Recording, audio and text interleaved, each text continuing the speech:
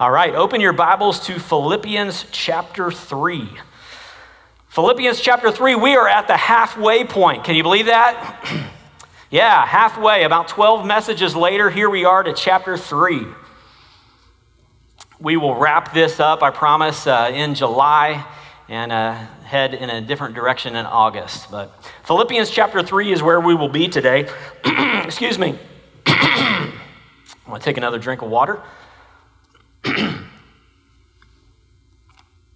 If you don't have a Bible, there should be Bibles in front of you. Also on our CC app, if you have downloaded our CC app, there's a Bible on that app. So you can just open that up and stay off Facebook and just be right there in the Bible, okay?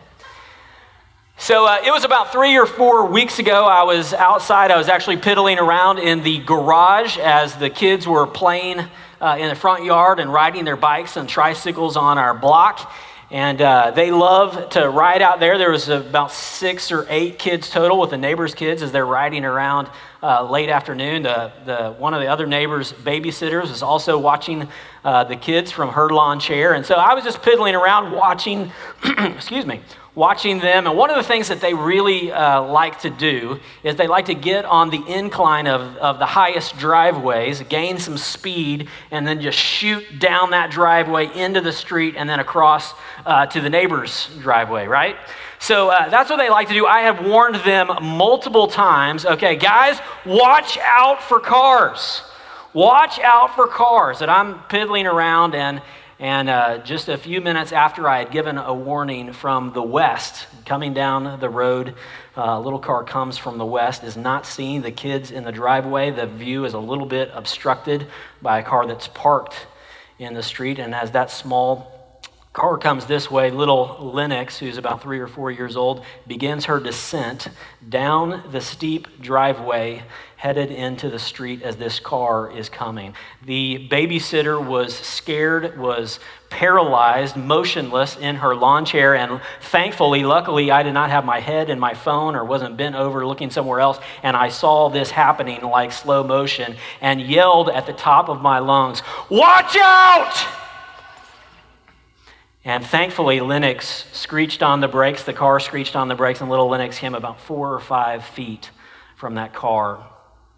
And I'm sure the driver heard my yell. It was so loud. Elizabeth told me that she heard the yell inside, but a dangerous moment, a catastrophic moment was saved because a warning was yelled out. Watch out! Well, this morning, as we pick up our study of Philippians again in chapter 3, we find a loud warning. A warning from Paul that says, watch out, look out. In fact, 3 times he's going to say, look out, because he sees danger coming.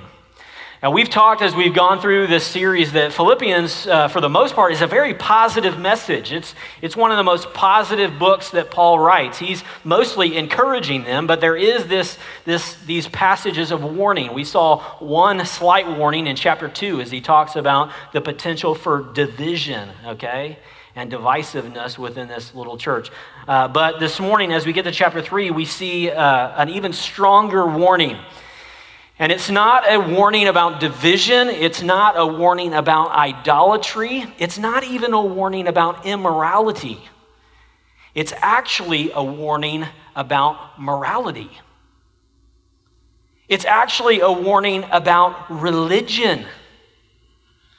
Now, how many times have you heard a preacher warn a group of folks about religion or about high moral standards? Well, we have to, because there is confusion between religion and Christianity. Religious activity and Christian faith, and that's at the heart of what Paul is getting to this morning. And to summarize it, just the bottom line goes like this. The bottom line is, don't confuse religious activity for a relationship with Christ. Don't equate morality with Christianity. And don't assume that a strict lifestyle means a true faith. That's not the case. Christianity is not just a moral code. And so Paul warns us here, and his warning is strong, his warning is long, because he sees the danger of religion in its subtlety. He sees that it has the appearance of goodness.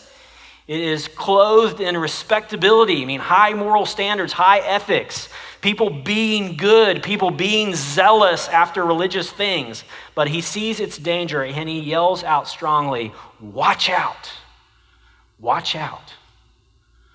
So we'll unpack that as we go along here this morning. But here's our headings, our major points today, 3 headings. First of all, we'll see his warning. Secondly, we'll see his resume. And thirdly, we'll see his confidence. Paul's warning, Paul's resume, and Paul's confidence. Before we read the passage here, let me just pray for us again, okay? Father God, we want to know you. We want to know you truly. We do not just want to go through the motions. We do not just want to be religious people, but we want to know you, God, as Father, and know your Son, Jesus, and the salvation and the life that he gives us. So I pray, Lord, this morning as we look at this passage, that you would protect us from religion, that you would protect us from religiosity and just a form of moralism that has no power, and that we would cling to our Savior and not ourselves, not our good works, but the good work of Jesus. It's in his name we pray. Amen. Warning, resume, and confidence. First of all, we see Paul's warning. Join me in Philippians chapter 3 there. I'm just going to read the first 3 verses as we start here. Verse 1 says, "Finally, my brothers." Now, let me just stop right there, okay? Finally, my brothers. Paul is using preacher talk here, right? Because it's chapter 3. We got chapter 3 and chapter 4 to go, but he wants you to think he's wrapping up. But he's really not. He's got 2 chapters to go here. So he said, finally, he has these things. He's emphasizing, I've got some relevant things for you, and one of them is right here. He's underlining this. Finally, and he's writing to brothers. This warning is not the warning of a king. It's not the warning of a boss, some type of superior, but it's the warning of a loving apostle to people that he knows, saying, watch out, brothers, watch out, be careful. And the next thing you notice is that he says, as we've seen numerous times in Philippians, he says, rejoice in the Lord. About 6 times in Philippians, we read about rejoicing or joy, some verb or noun form of joy. He says, rejoice in the Lord, not in your circumstances, but in the Lord. And this is significant because, if you've been here, if you've studied Philippians before, Paul's circumstances were not great as he says, rejoice in the Lord. They're actually pretty bad. He is chained to a Roman guard. He's imprisoned. He's not where he wants to be. And yet, all through this letter, he's talking about joy. You can rejoice in the Lord even though your circumstances imprison you, perhaps. Rejoice in the Lord. He finishes verse 1 by saying, to write the same things to you is no trouble for me, and it is safe for you. Now, I'll come back to this later, but he's writing them the same things. This is not the first time they've heard this warning. He's given them this warning before, but he's saying it again, and he's saying it that it's a safeguard for them because of the subtlety, because of the danger of just religious formalism. Okay? I'm writing you the same thing, and it's good for you. It's a safeguard for you. And then he gets personal towards these false teachers about what he's warning about. If you look in verses 2 and 3, he starts calling names, all right? We don't want our kids to call each other names, but here the Apostle Paul is name calling, okay? And look at the names he says. He says, look out for the dogs. Look out for the evildoers. Look out for those who mutilate the flesh. What is he talking about here? Again, 3 times. He says, look out, watch out, beware. And first of all, he calls them dogs. And let me clarify 2016 suburban Collin County people. Dogs is not a friendly term in the first century, okay? We have a dog. We love him. He's a lot of work and he needs to be trained still, but we love our dog. But Paul is not saying this affectionately. He's saying it as a slap. To call someone a dog was a common phrase among Jews who thought that Gentiles, non-Jewish people, were dirty. They would call them a dog. Even today, in many parts of the world, to call someone a dog is a great insult. particularly in the Arab world, to call someone a dog is quite an insult. So he is insulting these false teachers here. He's calling them dogs. One of the reasons he does that is because these dogs, these false teachers, are scavenging around. They're scavengers, and they're mean, and they're dirty, and he calls them dogs. Instead of Jews calling Gentiles dogs, Paul, the apostle to the Gentiles, although a Jew himself, is calling other Jews, very religious Jews, dogs. Not only are they dogs, but they're evildoers. They think they're doing good. They think they're being religious, but that's not the way he sees it. That's not the view of the gospel of the true Christian faith. It's actually what they're doing is they're covering up the gospel. They're adding to the gospel, which he says is evil. They're evildoers. And finally, you see, he calls them mutilators of the flesh. Look out for those who mutilate the flesh. What is he talking about here? Well, he's going to give us a little more in verse 3, I guess. For we are the circumcision who worship by the Spirit of God and glory in Christ Jesus and put no confidence in the flesh. We need to talk about what he means by flesh and what he means by mutilation without being too graphic here, okay? We are the circumcised party, he says, because what's going on in this context, the dangerous false teaching that he is addressing is a teaching in the first century called the Judaizing teaching. Judaizers were those that believed in Jesus, who would accept Jesus as the Messiah, but in their zeal for Judaism, they wanted to keep hold of all the Old Testament ceremonies, all the Old Testament laws, the Old Testament diets, things like that, the Old Testament holy days, which the New Testament declared no longer needed. So these Judaizers would say, not only do you need to be a Christian, not only do you need to believe in Jesus, but you need to keep some of these kosher laws. And you need to keep this covenant symbol called circumcision. Now, if you don't know what circumcision is, ask your neighbor when you get home or as you drive off to lunch today, okay? But circumcision was the mark of the covenant that Jewish boys were given at birth. All right, I'll spare you the details. But the insult that he gives here is actually a pun in the Greek language. He says, we are the circumcision, Greek word peritome, but you guys, the false teachers that is, are the katatome. We are the peritome, you are the katatome. We cut around peri, but you cut it all up. You think the more mutilation, the better. If we have to be safe about circumcision, well, let's circumcise everybody, even if it's not required by the gospel. So these false teachers were saying, Jesus is not enough. Okay, you have to add something else to Jesus, that being circumcision, or that being these Old Testament laws, ceremonies, and holy days. You have to keep those. It's about your obedience. It's Jesus plus something. So he calls them mutilators of the flesh. It's not necessary. It's not good. And then he says, true worshipers, verse 3, we are the true worshipers we are of the circumcision who worship by the Spirit of God. Not by an external law, but by the Spirit of God who lives in us and empowers us and resides in us to obey God because of grace. We are those who worship by the Spirit of God and glory in Christ Jesus. Or some of you might have a translation that says, and boast in Christ Jesus. As a Christian, our boasting is not in our circumcision, or the New Testament equivalent of circumcision is baptism. We don't boast, we don't put our confidence in baptism. We don't put our confidence in growing up in a church or our church attendance. We put our confidence, we glory, we boast in Jesus Christ. That's why when we gather, we sing songs about Jesus.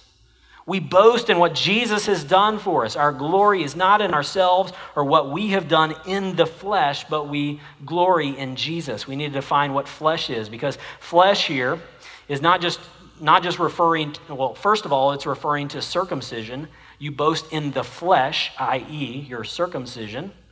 But he also uses the word flesh, and this is common throughout the New Testament. He uses the word flesh to say in your natural human state, your fleshly, sinful state, your works that you do in your own power, the religious activity that you do in the flesh, by your own natural power, by your own natural sinful ability. You put confidence in your religious works, okay? But true worshipers worship by the Spirit of God. They glory, they boast in Christ Jesus, not in themselves, and they put no confidence in the flesh, okay? Their confidence is instead in Jesus Christ. But the Judaizers were putting their trust, they were putting their confidence in circumcision, in their good works. And Paul is going to say in verses 4 through 6 here, he says, hey, look, you think you've been zealous? You think you've been moral? You think you're upstanding religious people? Well, check out my resume. And he goes in verses 4 through 6, and he lists these things that he has done, the status that he has. Look with me in verses 4 through 6. He says, though I myself have a reason for confidence in the flesh, in what I've done, also, if anyone else thinks he has reason for confidence in the flesh, I have more. He's saying, you think you're good? I'm better. Let me tell you about it. And he's going to go on and he's going to list 7 things that he thinks, or he used to think, I should say, made him righteous or qualified before God. Okay, 4 of them are things that he's inherited through his family and his upbringing. And the last 3 are things that he's done through his own personal commitment to Christ, okay, through his own zeal. So, picking up again, if anyone has reason for confidence in the flesh, I have more. And here begins his list. Circumcised on the 8th day, of the people of Israel, of the tribe of Benjamin, a Hebrew of Hebrews, as to the law, a Pharisee, as to zeal, a persecutor of the church, as to righteousness under the law, blameless. He's giving his pedigree. And just to explain some of this a little bit to you, first of all, he starts with circumcision. Jewish law said that a Jewish family should circumcise their son on the 8th day. It says that in multiple places in the Old Testament. He's saying, I hold exactly to the law. My parents held exactly to the law. I was circumcised on the 8th day. It talks about his purity, his exactness. He says, I'm of the people of Israel. He's saying, by birth, I'm a descendant of the Old Testament patriarchs. I'm not someone who's been ingrafted into Israel, but I'm original. I'm a descendant of the great saints of the Old Testament patriarchs. I didn't come in later, but I am a descendant of Israel and all the benefits, all the promises that they have. You can read about those promises in Romans chapter 9 if you want to. Not only of the people of Israel, but further beyond that, of the tribe of Benjamin. Of the tribe of Benjamin. Benjamin was a favored son of Jacob. Jacob is renamed Israel. Israel. And Jacob had this son, Benjamin. It was one of the proudest, one of the most faithful tribes in Israel. And so he comes from that tribe. Benjamin and Judah were kingdoms or tribes in the south. And there was a lot of pride. There was a lot of tribalism about belonging to that tribe. In fact, the great king, the first king of Israel was from the tribe of Benjamin. You might remember his name was Saul, King Saul. Well, guess who the Apostle Paul, first named Saul, was named after? King Saul. I come from Israel. I'm a descendant of the patriarchs. I come from this great tribe of Benjamin. I'm named after our first king. And beyond that, he says, a Hebrew of Hebrews. Now here, if you know a little background on Paul, you know that he actually is from Tarsus. Saul or Paul from Tarsus. And Tarsus is a Greek-speaking area. It wasn't a Hebrew-speaking area. But he's saying, even though I came from this Greek-speaking area, I'm a Hebrew of Hebrews. I came from a Hebrew-speaking family. A Hebrew of Hebrews. Fifthly, as to the law, a Pharisee. And if you've read through the Gospels at all, you know that the Pharisees was this very strict sect of Jewish people that Jesus often had confrontation with it. Jesus often talked to the Pharisees. They were a sect that was started in the 2nd century BC because of their zeal. They knew that they had been disciplined. They knew they had been punished by God for their lackadaisical attitude toward the law. So they wanted to be obedient. They wanted to be faithful. So they started this sect, and they're the Pharisees, which means separated ones. Hey, we're going to separate, and we're going to be the faithful ones. We're going to be strident in our obedience to the law, we're going to be committed to pure religion. We're going to obey all the requirements, and not only obey all the requirements, but make our own requirements.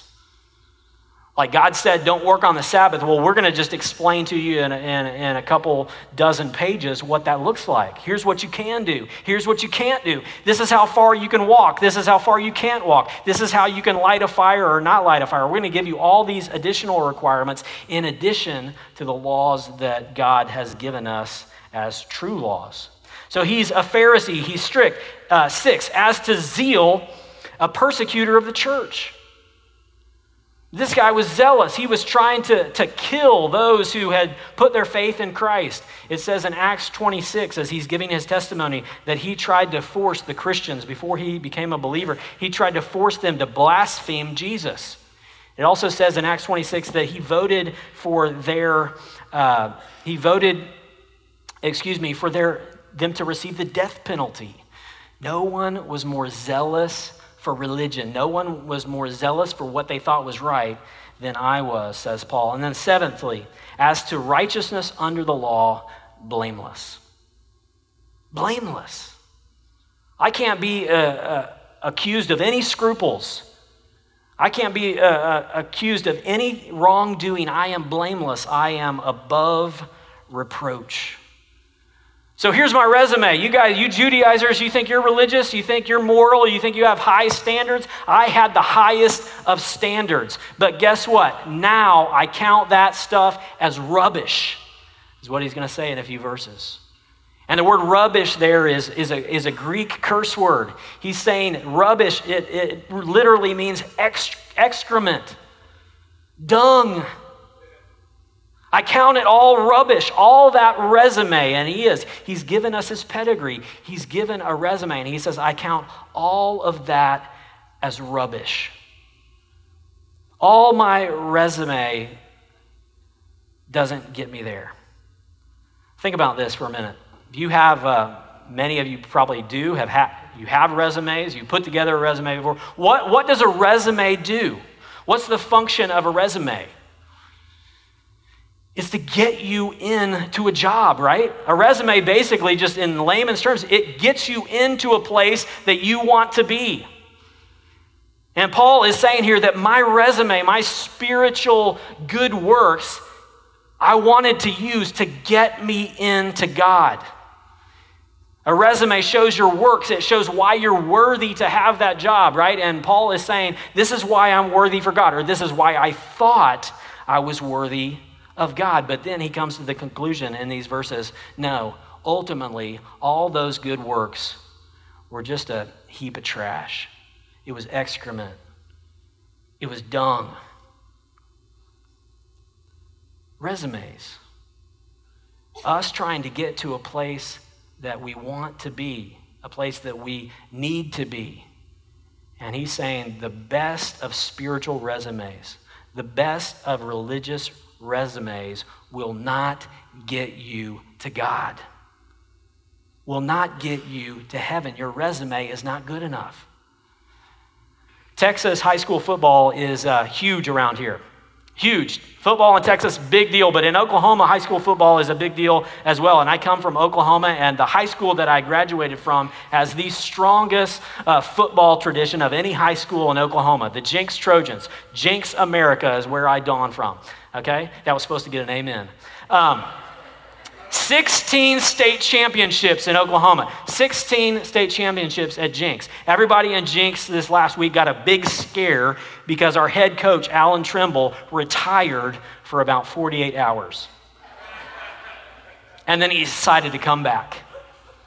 Now, if Alan Trimble resigns, who do you put in his place? What resume could possibly be good enough? Alan Trimble has been our head coach for 20 years. Guess how many state championship rings Coach Trimble has? 13. 13 state championships in 20 years. His final record as a coach for the last 20 years is 242 wins to 35 losses. 242 wins to 35 losses. Now, he came back, But who would you put in his place? Who possibly has the resume to match Coach Trimble's, to replace him? There's no other high school coach in Oklahoma that could step into that job with a resume worthy enough, right? You'd have to come down to Texas, right?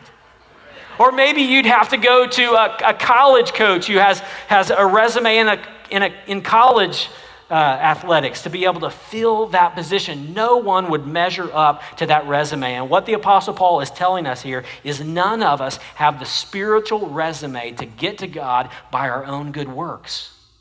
We fall short. None of us is worthy.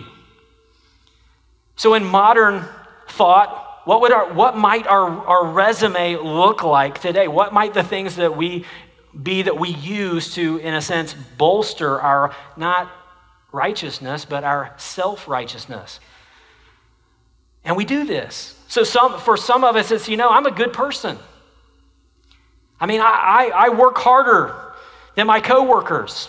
I don't lie. I don't steal. Man, I don't have the potty mouth that so-and-so does. I'm not a sailor like whoever. I go to church. I attend church faithfully. I read my Bible. I pray every night.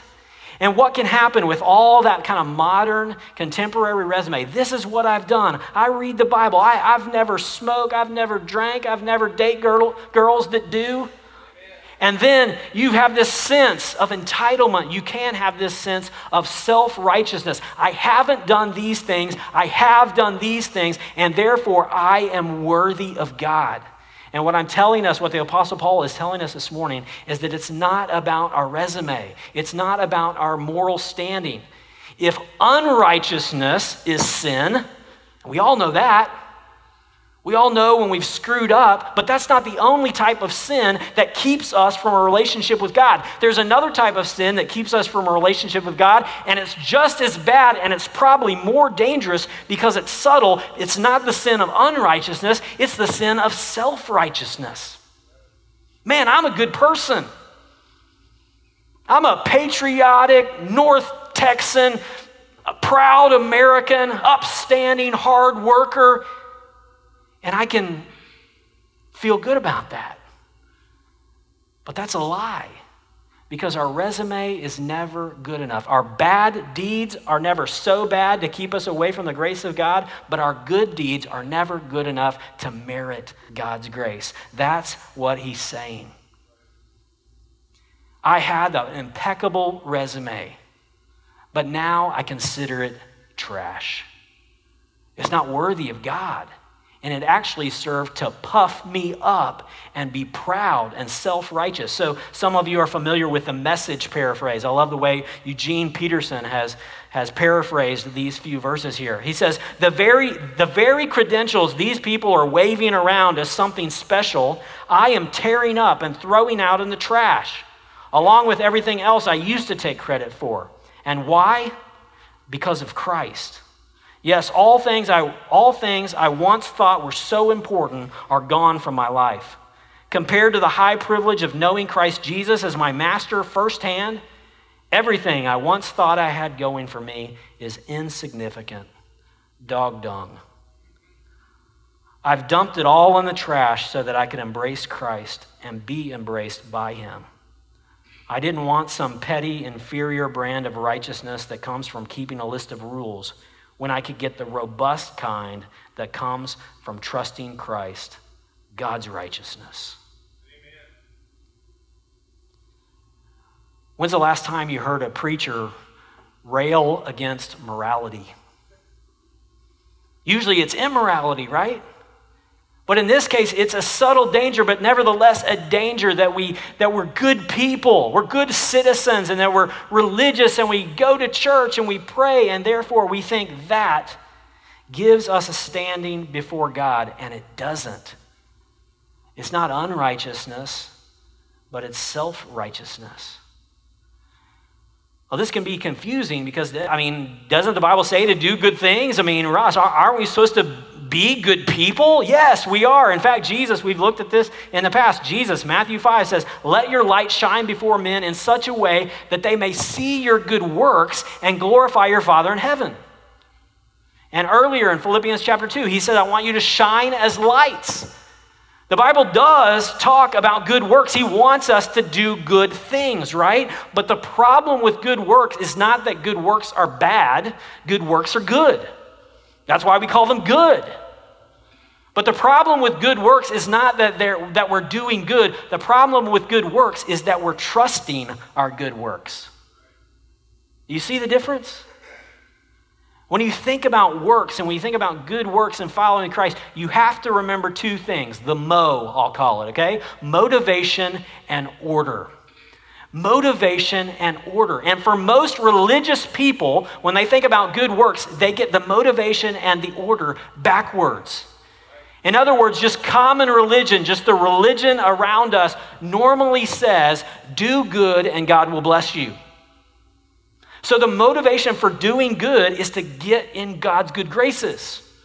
Do good and God will bless you. It's completely the opposite in the Christian faith. In Christianity, what we say is that God has given us grace in Jesus, and therefore we do good. Amen. We don't get grace by doing good. Because we have grace, we do good. The motivation is completely different. Maybe you want to hear it from the Apostle Paul in Romans 12:1. Romans 12:1, he says this, I appeal to you, therefore, brothers, by the mercies of God, to present your bodies as a living sacrifice, holy and acceptable to God, which is your spiritual service of worship. What is he saying here? He's saying worship God. Give your whole life to God. Offer yourself as a living sacrifice in worship to God. But why do we do this? What's the motivation to do this? It's not to gain God's good graces. It's because in the first part there, he says, I appeal to you by the mercies of God. Because of the mercy of God to you, you then live a life of worship and good works because of his grace, because of his mercy for you. Do you see the difference? You see that it is exactly the inverse of just common religion that we hear. Another passage. Philippians 2:8-10. We use this one a lot. Same idea. For by grace you have been saved through faith, and this not your own doing, it is the gift of God. Could he be more clear in verse 9? Not as a result of works, so that no one can boast. We do good works not so that we can boast, but so that we can boast or glory in Jesus, as Paul has said here in Philippians chapter 3, right? Verse 10. For we are his workmanship, created in Christ Jesus for good works, which God prepared beforehand that we should walk in them. Now, are we supposed to live a life of good works? Yes. But again here, what is the motivation? What is the order? And the order is grace, faith, and good works. For by grace you have been saved through faith. Therefore, you work in light of God's grace, not working for God's grace. Okay? Every religion in the world will tell you that people don't measure up to God, and therefore they should probably repent. They should probably turn their life around. Everyone knows that we should repent of our bad deeds, but here's the secret. The secret is that only in Christianity do we repent not only of our bad deeds, but our good deeds. Good deeds that are done in selfish motive.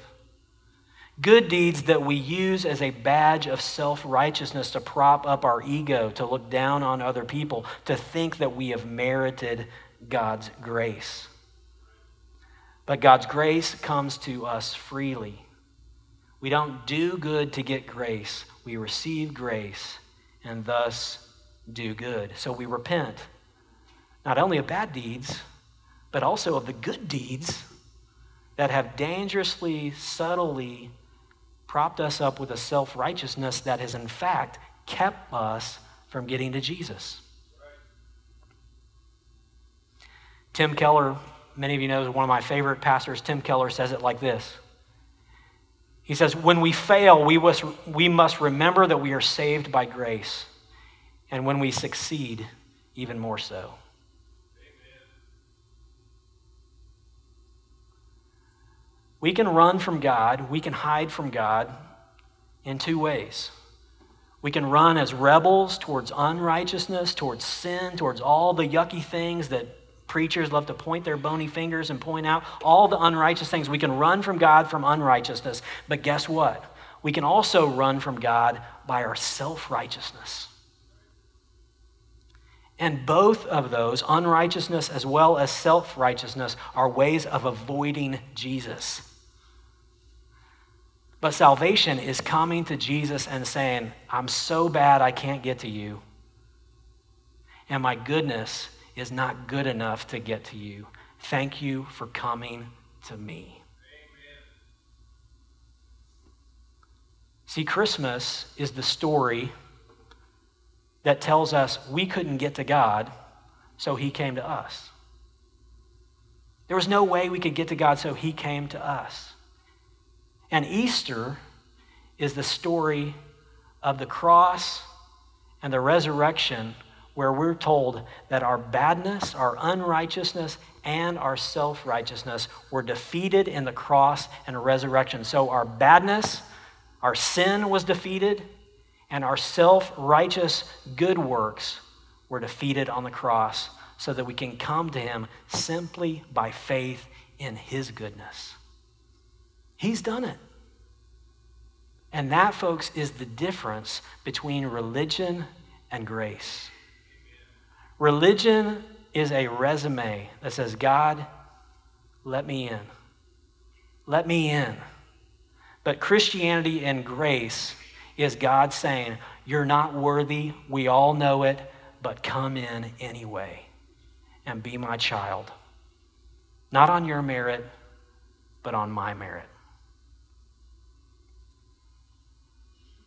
Look out.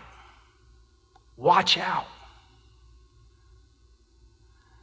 And this is a subtle danger, folks. We live in Texas. We live in the Bible Belt.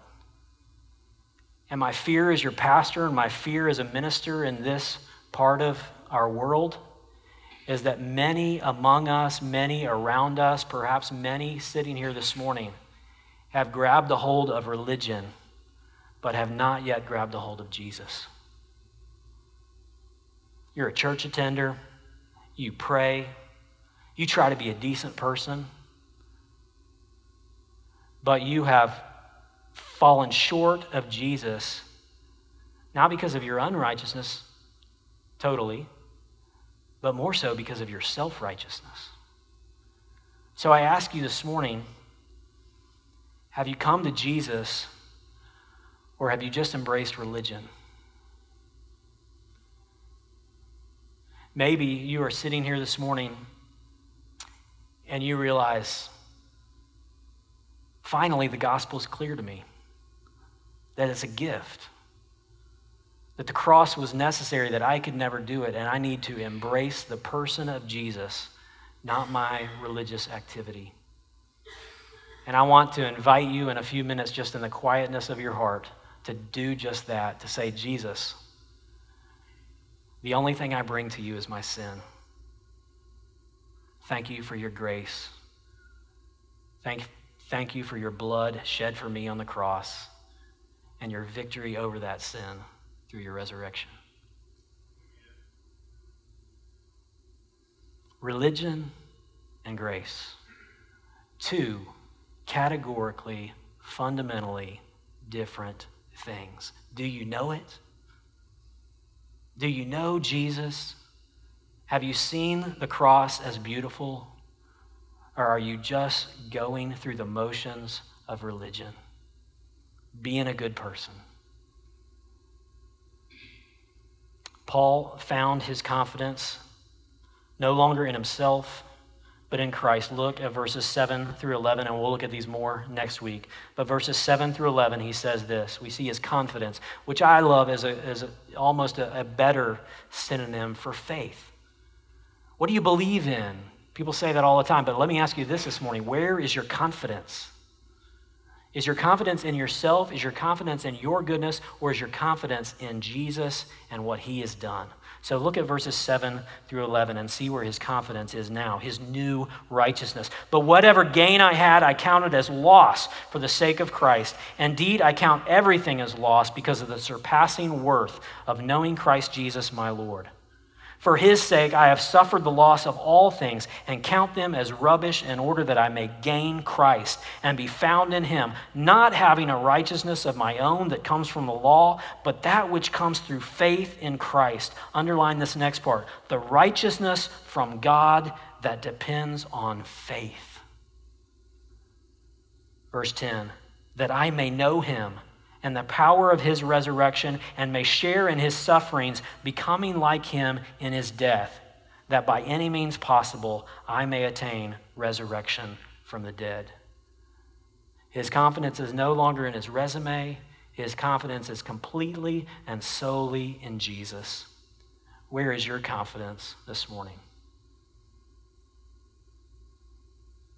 Would you bow your heads with me and pray? And I want to invite those of you that the light bulb may have just gone off as you heard this message, that you've never known the difference between religion and a relationship with Jesus, between a resume of good works and grace.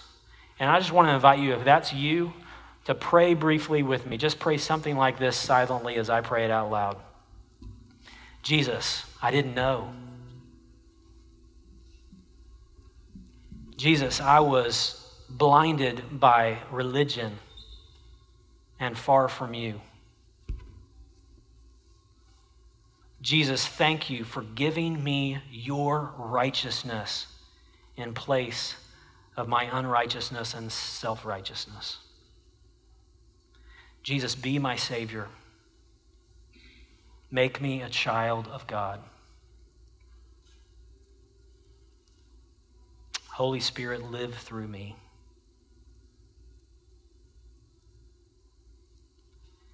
If you prayed that prayer this morning, if you expressed faith in Christ for the first time, I want to ask you just to contact me. You can write it on a connection card, or perhaps you want to even raise your hand right now where you sit to let me know that you have, for the first time, trusted not in religion but in Jesus. Would you just raise your hand right where you're sitting?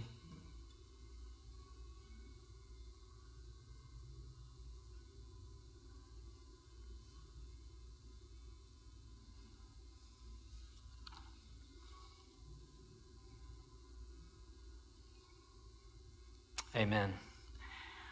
I want to remind us as we conclude here, finally, the preacher says. Go back to verse 1.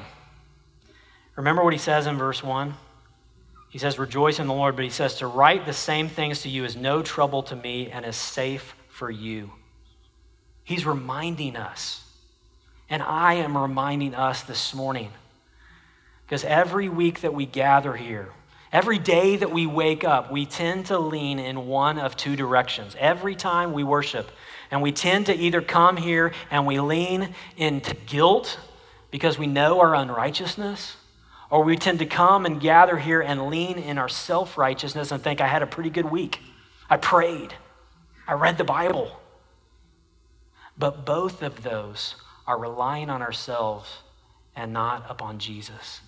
We need to be reminded of the gospel. We need to be reminded of grace every day, every week, because we are so tempted to fall back into self-righteousness, to fall back into our own performance by our own good works. And so as we come to the table this morning, we are reminded tangibly, physically, that Jesus came, shed his blood, and was beaten and broken his body for us, so that we could stand righteous before God on his good work. Will you bow and pray with me?